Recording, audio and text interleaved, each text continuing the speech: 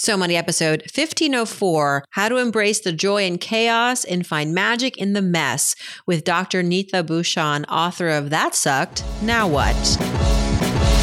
You're listening to So Money with award-winning money guru Farnoosh Torabi. Each day, get a 30-minute dose of financial inspiration from the world's top business minds, authors, influencers, and from Farnoosh herself. Looking for ways to save on gas or double your double coupons? Sorry, you're in the wrong place. Seeking profound ways to live a richer, happier life. Welcome to So Money. That Monday after New Year's Eve and all of the things that came with it, I showed up at the police department with my brother and one of my dear friends, allowing people to finally, and it's interesting, if you know anybody that's been in a very toxic relationship, the family knows, your closest people to you know, but you may have just been in denial fully. And I was in denial. I needed to see that broken version of myself and finally accept that broken version of myself so that I could start to pick up the pieces. Welcome to So Money, everybody. I'm Farnoosh Torabi. Typically on this show, we talk about financial success and our So Money moments. Today, we're going to talk about when things don't go our way. Stay tuned because I'm going to share my suckiest financial moment in recent years. And thankfully, I have the expert to help walk us through all of this. Dr. Neeta Bhushan is a best-selling author, acclaimed expert on resilience and grit. She's an advocate on emotional and mental health, and she has a new, fantastic book called That Sucked, Now What? How to Embrace the Joy in Chaos and Find Magic in the Mess. She shares her definition of resilience because, let's be honest, it's an overused word. Her fly forward framework and how it can help us work through life's toughest moments. Why embracing the mess is important. And like I said, my suckiest financial moment. Stay tuned. Here's Dr. Neeta.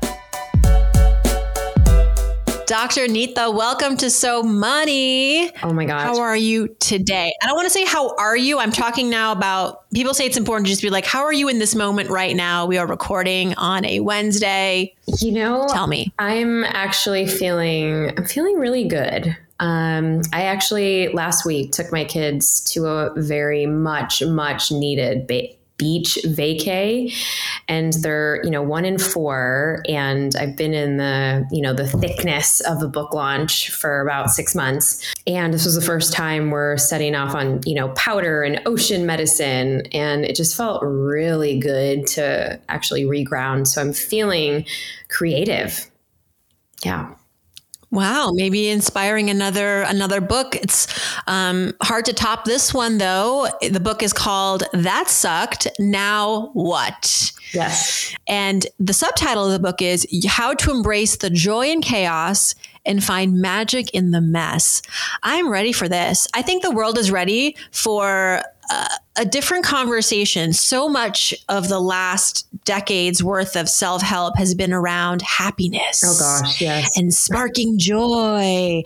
And I think that's a bit dishonest. I think you write in your book, like, we are humans, and this book is tapping into your humanness, which is going to be messy, which is going to be traumatic. I read the introduction to your book. You went through an unfair amount of trauma as a young girl. Mm-hmm. And I think it's important that we talk a little bit about that because it was really what set you off on this path. Yeah. Take us back to high school. Oh gosh. I mean, that's kind of when it all went down. I grew up in Chicago, and immigrant parent, immigrant story. And I was the oldest of 3 kids.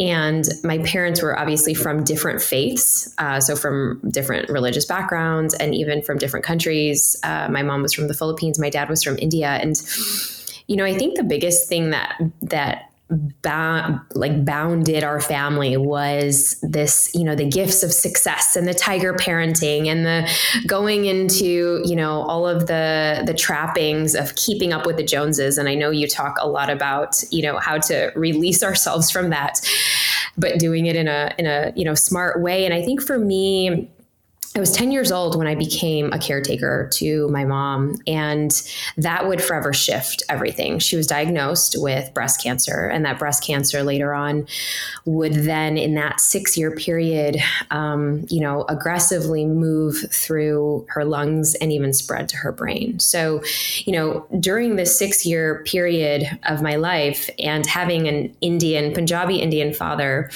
who was very strict, this literally rocked our world. And so I was, in and out of hospital settings. At 16, she passed away. And at 17, my youngest brother, or my middle brother, who was actually 16 months younger than me. So I was a senior in high school at this point, and he was a sophomore, and he collapsed in front of his school having an asthma attack. And they tried to revive him, 3 times and just could not. And some people say, he was the closest to my mom. And what is even more devastating is that he died on my youngest brother's 12th birthday. So we lose my mom the year before, we lose my brother, and now my dad is definitely in full, depression. I step up to the plate as, the eldest girl and the eldest woman of the house now does. I get, 3 jobs to support our family.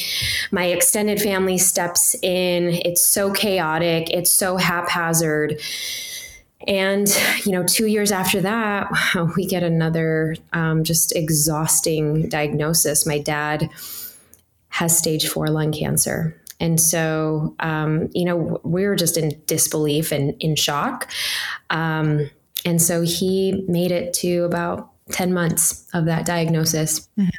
And so at 19, I'm now orphaned. I have to take care of my youngest brother, who's 5 years younger than me. He was 14. And so I just had this immense, desire to not have people feel bad or pity me. And that was like the chip on my shoulder. That's, one of the chapters I talk about in the book. I had a massive chip on my shoulder. I was like, I'm going to prove to the world that we are going to be okay. We're going to be outside of this dark tunnel. And that started, my trajectory. I mean, like I said, just completely unfair, tragic. Was there something that someone told you when you were going through all of this in high school that you remember to be, maybe we didn't follow the advice, but looking back, we're like, that person was trying to help me? There were many messages coming in, but the message that would honestly connect the dots and even inspire this now book, my 4th book, That Sucked, Now What? But really, this is the groundbreaking book where I've tied in all of the lessons from the decades of work is Neeta. I remember my dad telling me, my mom was diagnosed and her cancer had come back when I was 14. And he said, Neeta, you're strong, you're resilient. We got this, in his, broken Indian accent. And that is the mantra that kept me going. And, we got this. You are resilient. You are strong. So these were the words that I kept in my mind. And I then would tell my youngest brother that when it was just the 2 of us. We're resilient. We're strong. We're resilient. We're strong. I mean, this was the mantra. And it allowed for 2 things. My coping mechanism, we have so many vices, but my coping mechanism was toxic positivity, for sure. And it was overextending myself, serving other people, being extremely busy, doing the next thing and the next thing and the next thing and the hamster wheel. So much so that I became, cosmetic dentist, not just a general dentist, but a cosmetic dentist, purchased my practice pretty much right out of school, 2 years after graduation, which, doing professional school and, all of that, and was one of the few women in my class and a few people that actually did that. So it was like unheard of. So I thought, I'm like, all right, I'm going to climb my way out, because in that season, I would get all the trappings of success. I would have over 7 figures in this dental business as a boss. But I didn't really feel that way. I just felt like, okay, this is the next rung on the ladder. We're going to keep going. And I'm not going to be happy until I get this. I actually even fell in love. And in dental school, I got married to, who I thought was my person, had the big fat, wedding, and had all of the things that, the accolades around it. I wasn't even 30. But then I found myself in this very dark time and dark situation where I had to come to terms with what I was actually hiding. And this was a decade's worth of, I thought I had it all together. I thought that the chip on my shoulder was going to be that next thing. And I'm going to climb out of this soup of, trauma and just rewrite my own story. I did, but I forgot one thing. I forgot to actually be truthful to myself because I was riding this wave of this toxic positivity. I mean, it helped me for a decade. Until it didn't, until December 31st, 2011, I was looking in the mirror. I was in my 5-story home in Chicago. And, I thought I had it all, but I was a wreck. And that was the last time I would allow this person to strike me in the face, where I had to muster up all of the courage and the bravery in that day to do 2 things, to reveal 3 big words. I need help. And that was those 3 big words that as it left my mouth, I knew that forever I was going to be changed, because in those 3 words, it meant I was finally saying yes to allowing people to come in and support, and to finally move through my biggest darkness that I was hiding, which was the grief and the loss. And that would start my next chapter. And you filed a restraining order, I believe, that day. I did in the days to come. This was December 31st.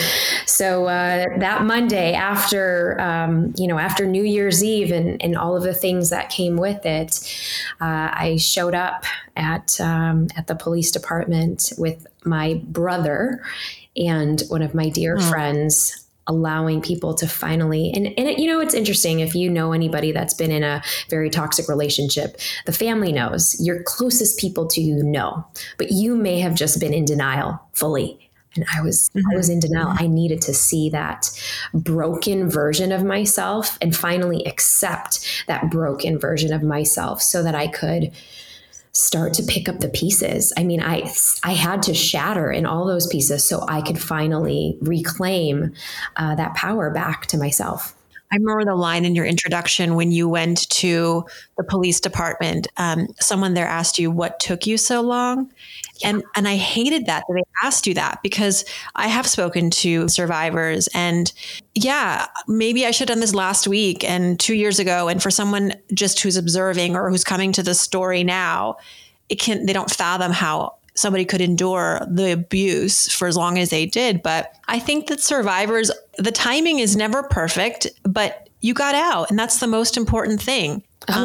Absolutely. I don't know. I just wanted to give you more credit in that moment, because she should have, or he should have just been like, I'm so happy for you. Good job. As opposed to making you now feel even worse. Right? Like, you're here to get help. I don't know. That was a little bit of a sting for me. Well, it was interesting, because it wasn't even, this was the judge that was actually granting the restraining order. And, she was an older woman, probably have seen, and probably so jaded. And the courtroom was filled with so many other, really, I felt so small that day. I felt so small for so many reasons. One, because, oh my gosh, I'm sharing this very taboo thing in public, in person. And it was just the first time I had even acknowledged it myself in my bedroom mirror, a few days before that. And then to now appear before, 20 other women who are waiting in line to get theirs served. And they were so unapologetic and they were so confident. It just, two things made me realize, wow, I'm not alone. And I'm not broken. And wow, how come they have that much confidence to just show up and because you had to state it in front of this room. It wasn't like, and I was so quiet even sharing that out loud. But that, I tell you, it shifted everything. And, the woman who said, "What took you so long?" I had to recognize, oh, wow, because in our culture, we don't do divorce. And that's exactly what I said. And, the amount of taboo, the amount of shame that is present around that, because we're carrying some of these heavy loads. I mean, because I was able to share this in a group in this, very professional environment, my deepest, darkest secret, it fully unleashed the next wave of who I was. It would fully unleash the next wave of who I was in my leadership, because that next day I would go into my practice with my name on the door, bringing everyone that worked under me, the doctors, the surgeons, the hygienists, the assistants. I had a group of 10, and coming in to our little break room. And I had, my lab coat on, my goggles on, my mask on. And I said, listen, I need to come clean about something. And I remember my SUV was packed up to the rim with all of my stuff that I had taken. And I said, I'm actually going through a divorce right now. And I just broke down, started crying and dry heaving and wailing. And it was just, I couldn't hold it in anymore. But it was that vulnerability that led to, you can stay on my couch. You can stay here. I have a room for you. The doors are opening up. I can take, whatever you need. I can't see the patients for you, but I can do X, Y, and Z. We can come up with a system, a process so that you can actually heal. That was the greatest gift. I was finally letting people in. And when we think that we're so alone, that's what limits us from our growth. That's what limits us from that next evolution of ourselves. Oh, thank you for sharing all of that. Again, I know you've done it a lot, but I can't imagine it gets any easier. It does not, to reflect on all of that. You are also quick in your book to define resilience, because and I agree with this, that the word has gotten so overused that the definition has gotten foggy. How do you define resilience? And for our audience, we often talk about financial resilience, which I think, if I were to define that, it's sort of having the fortitude, the can-do-itness to move along in your financial life. And I'm going to use my words carefully, because sometimes you're not thriving, but you are making progress over a period of time, despite all of the headwinds that are not within your control. There's so much in life that has nothing to do with us. It just happens, and we have to respond. How you respond, though, is the thing. It's not about what just happened to you. It's how you respond. And so that's resilience, to be able to, first of all, respond, because I think sometimes you just stay stuck. But when you think about resilience in the grand scheme of life and the foibles and the trauma, what does it mean to you? Oh, gosh. Yes. So, when my dad told me, at 14, Neeta, you're resilient. And, and I'm sure everyone here who's tuning in probably at some point has thought resilience means to be strong. And, we're missing the point here, because it's not just that mental toughness. It's not just okay, I'm going to get over this and I'm going to rise again as fast as I can, and how much we can bounce back. If we take the actual literal meaning of resilience in Latin, is resiliere, which means to bounce back.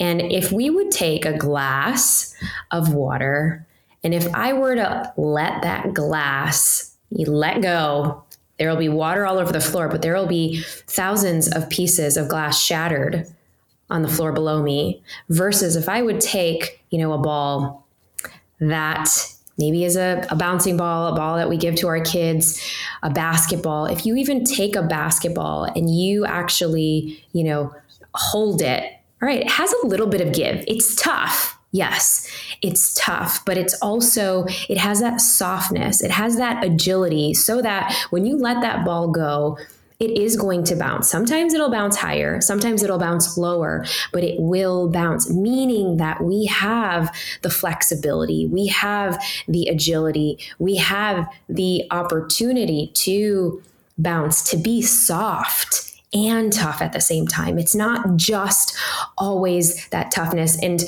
my analogy, or what comes to mind when I say toughness, is, the military, or these men who are in, they're soldiers, they're in combat, they're resilient, they are holding on. They're making sure if their soldier goes down, they're rising back up again.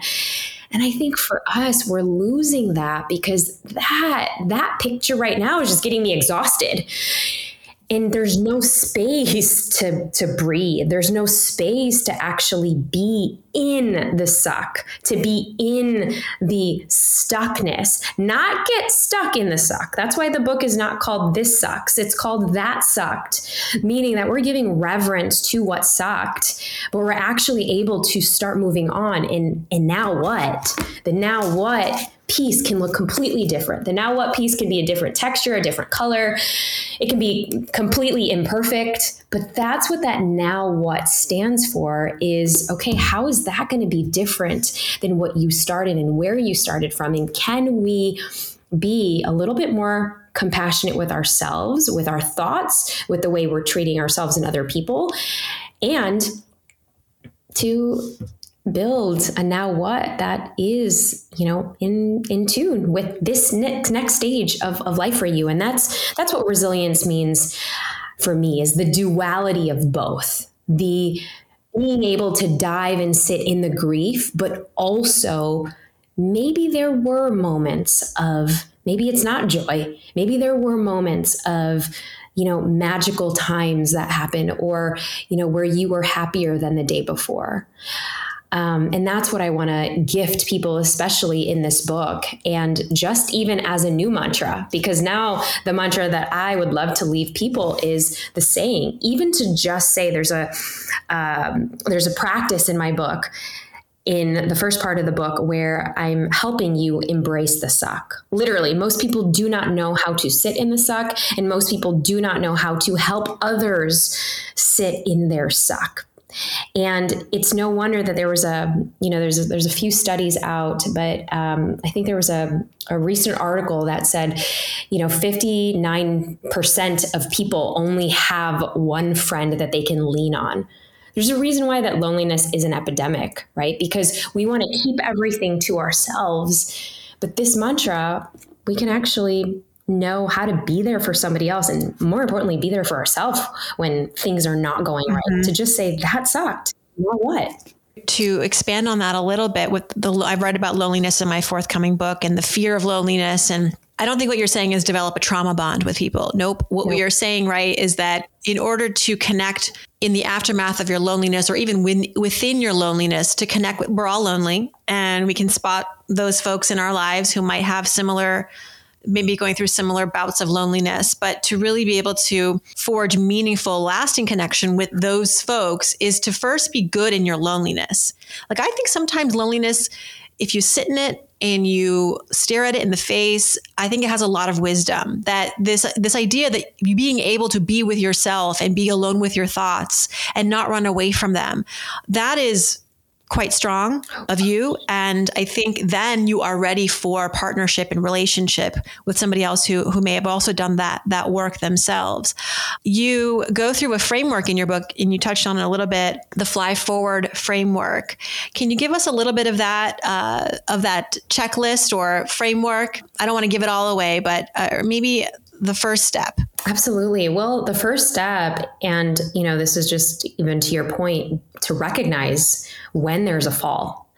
Because in order to fly forward, we're going to have, a fall. Sometimes it's a visceral fall. Sometimes it's, you've invested in something that you thought was going to work out and it totally bombed.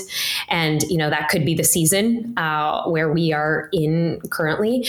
And to notice that this is that first stage. And that first stage can be something where it shakes us up, where it knocks us off our feet, where maybe you did get that medical diagnosis. Maybe a friend is reaching out for help, but it senses, it triggers something in you to pay attention. And that's stage one. Stage two is when that fall happens, when that, world rocking upset happens. Like for me, that fall was December 31st, 2011, when I finally recognized that I need to get out of this unhealthy relationship. Then I was in stage two, which is the ignition. And the ignition is, all right, I'm going to do something completely different than I have ever done. You have this fire under your belly. You have something has to change. Maybe you got fired. Maybe you got laid off, and now you have to look at something else. Maybe you have to look at your finances, your savings, ask people to support you. You have to do the hard thing that you don't want to do. And that triggers people. Sometimes people will take that call, that initiation, and say, all right, I'm going to get ignited and I'm going to go through and walk through that fire. And most people may not. So they sit in that fall and they keep doing that same thing that they've been doing, the patterns and maybe the complaining and the blaming. But if you're going to follow this fly forward in this framework, that second step is inviting you to, all right, ignite. And you're going to make a completely different and maybe this decision is going to be so uncanny to your character that you will start to go into stage three or step three, which is the rising phase. And in the rising phase, we are rising like a phoenix, right? Through the ashes, we are rising anew. We are trying something completely different. We may not have that confidence, and we certainly do not have that certainty in our approach because it's completely new. But the thing is just like a toddler starting to waddle and stand up and get on their 2 feet and trying to master the art of walking, you're starting to master this new way of living, this new way of being, this new way post-divorce, post an economic meltdown, post a job loss, where then we can start to stage 4, magnify. And magnify just means that you are accepting your reality. You're accepting your new reality and you're like, okay, I'm making peace with it. I'm going to do the best that I can. It doesn't mean that those hardships are going to be easier. It doesn't mean that you're going to be in joy all the time, but you are embracing the magic in the mess. And finally, that final stage is thriving. And thriving is not that, all right, everything's going to be rosy and beautiful and, rainbows everywhere. No, thriving just means you have a lot more awareness. There's another concept in my book called the bounce factor. And the bounce factor is that foundational time and space for you to recognize what we don't necessarily really pay attention to, like our own awareness of how certain people come into our life, our own awareness, our own patterns of what are we actually investing in and why do we do the same things or why are we avoiding the same things? It begs for you to ask a different question. So in thriving, we're asking better questions about ourselves and to see what's in alignment with us and what's not, so that when we do have a fall, because life will throw us falls, that we are actually making these decisions based on clarity and based on just internal trust, or, what I like to say, your intuition, but coming from a place of non-judgment, because you are now knowing that, worst case scenario, you'll have another fall, but now you'll know how to get back up again without judging yourself, but having just a little bit more compassion with yourself in the process. We could all be more compassionate. If nothing else, let that be the takeaway. The book is called That Sucked. Now what? Before you go, Neeta, I would love to be completely transparent. I'll go first. What was your biggest sucky financial moment in your life? I'll go first. Gosh, they're so, maybe you're surprised to hear that I have many of these, but the one that really stands out, and I've talked about this with the community here and there, is starting a side business with 2 other women. We had all the hopes and dreams to start this. It was a financial pop-up museum called Stack's House. We did the thing. It was not without a lot of stress, talking about like my body fighting me stress, hair falling out, itchy scalp, couldn't sleep, waking up early. But we did the thing going into a lot of debt. and three of us, each of us owed six figures. Yeah. And it was like a little mortgage for each one of us. And I remember wondering, like, how could we have, like, it was, it's, to your point, your framework. It's like, at some point you have to accept this happened. I cannot go back in time. There are things that I tried to just focus on the things that I was proud of about it. But the reality is I had a lot of money to fork over for this thing, involving a loan. And then we had people to pay. So fortunate, I could pay a lot of that out of my checking account. But the three of us spent 3 years working on a loan together that, was supposed to just be a bridge loan. And we finally paid it off this month, the three of us. And it was difficult, but we did. And we did it because interest rates were going up. It was a variable loan. We got to the point where we were like, do we want to pay the bank any more money than it's already taken from us? And we don't even have this business anymore. So it just, logically, it made sense. And it sucked so bad. I think about sometimes, what would I have done if I hadn't had to fork over hundreds of thousands of dollars? Or, would I have done it again? Yes, but I would have set more boundaries, and I maybe wouldn't have been a co-founder, all the things. But oh my gosh. You live, you learn.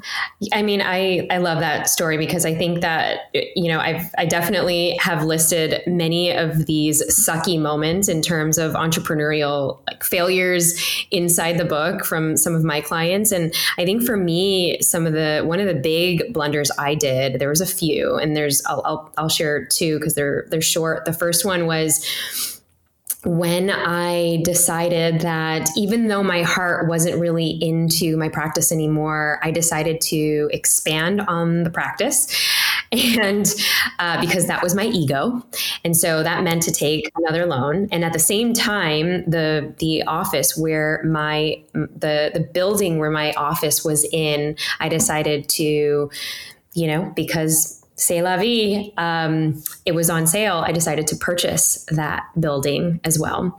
And that was a huge financial undertaking, as you can obviously imagine. When my heart was just gearing towards where I wanted to be in the next 3 years, it had zero interest to be in Chicago. And I had to learn the hard way that I wasn't really a landlord type of gal when other speaking engagements were taking me in other places. And that I sold the practice, shortly after, probably I want to say a year after we had expanded, thankfully to one of my associates. But with the building, not only was it so hard to get other businesses to, be in that space. So I was assuming a lot of the cost, and I didn't really have, the team members to actually support with trying to find other renters to actually rent, et cetera. I just did not, I sucked at landlord, management.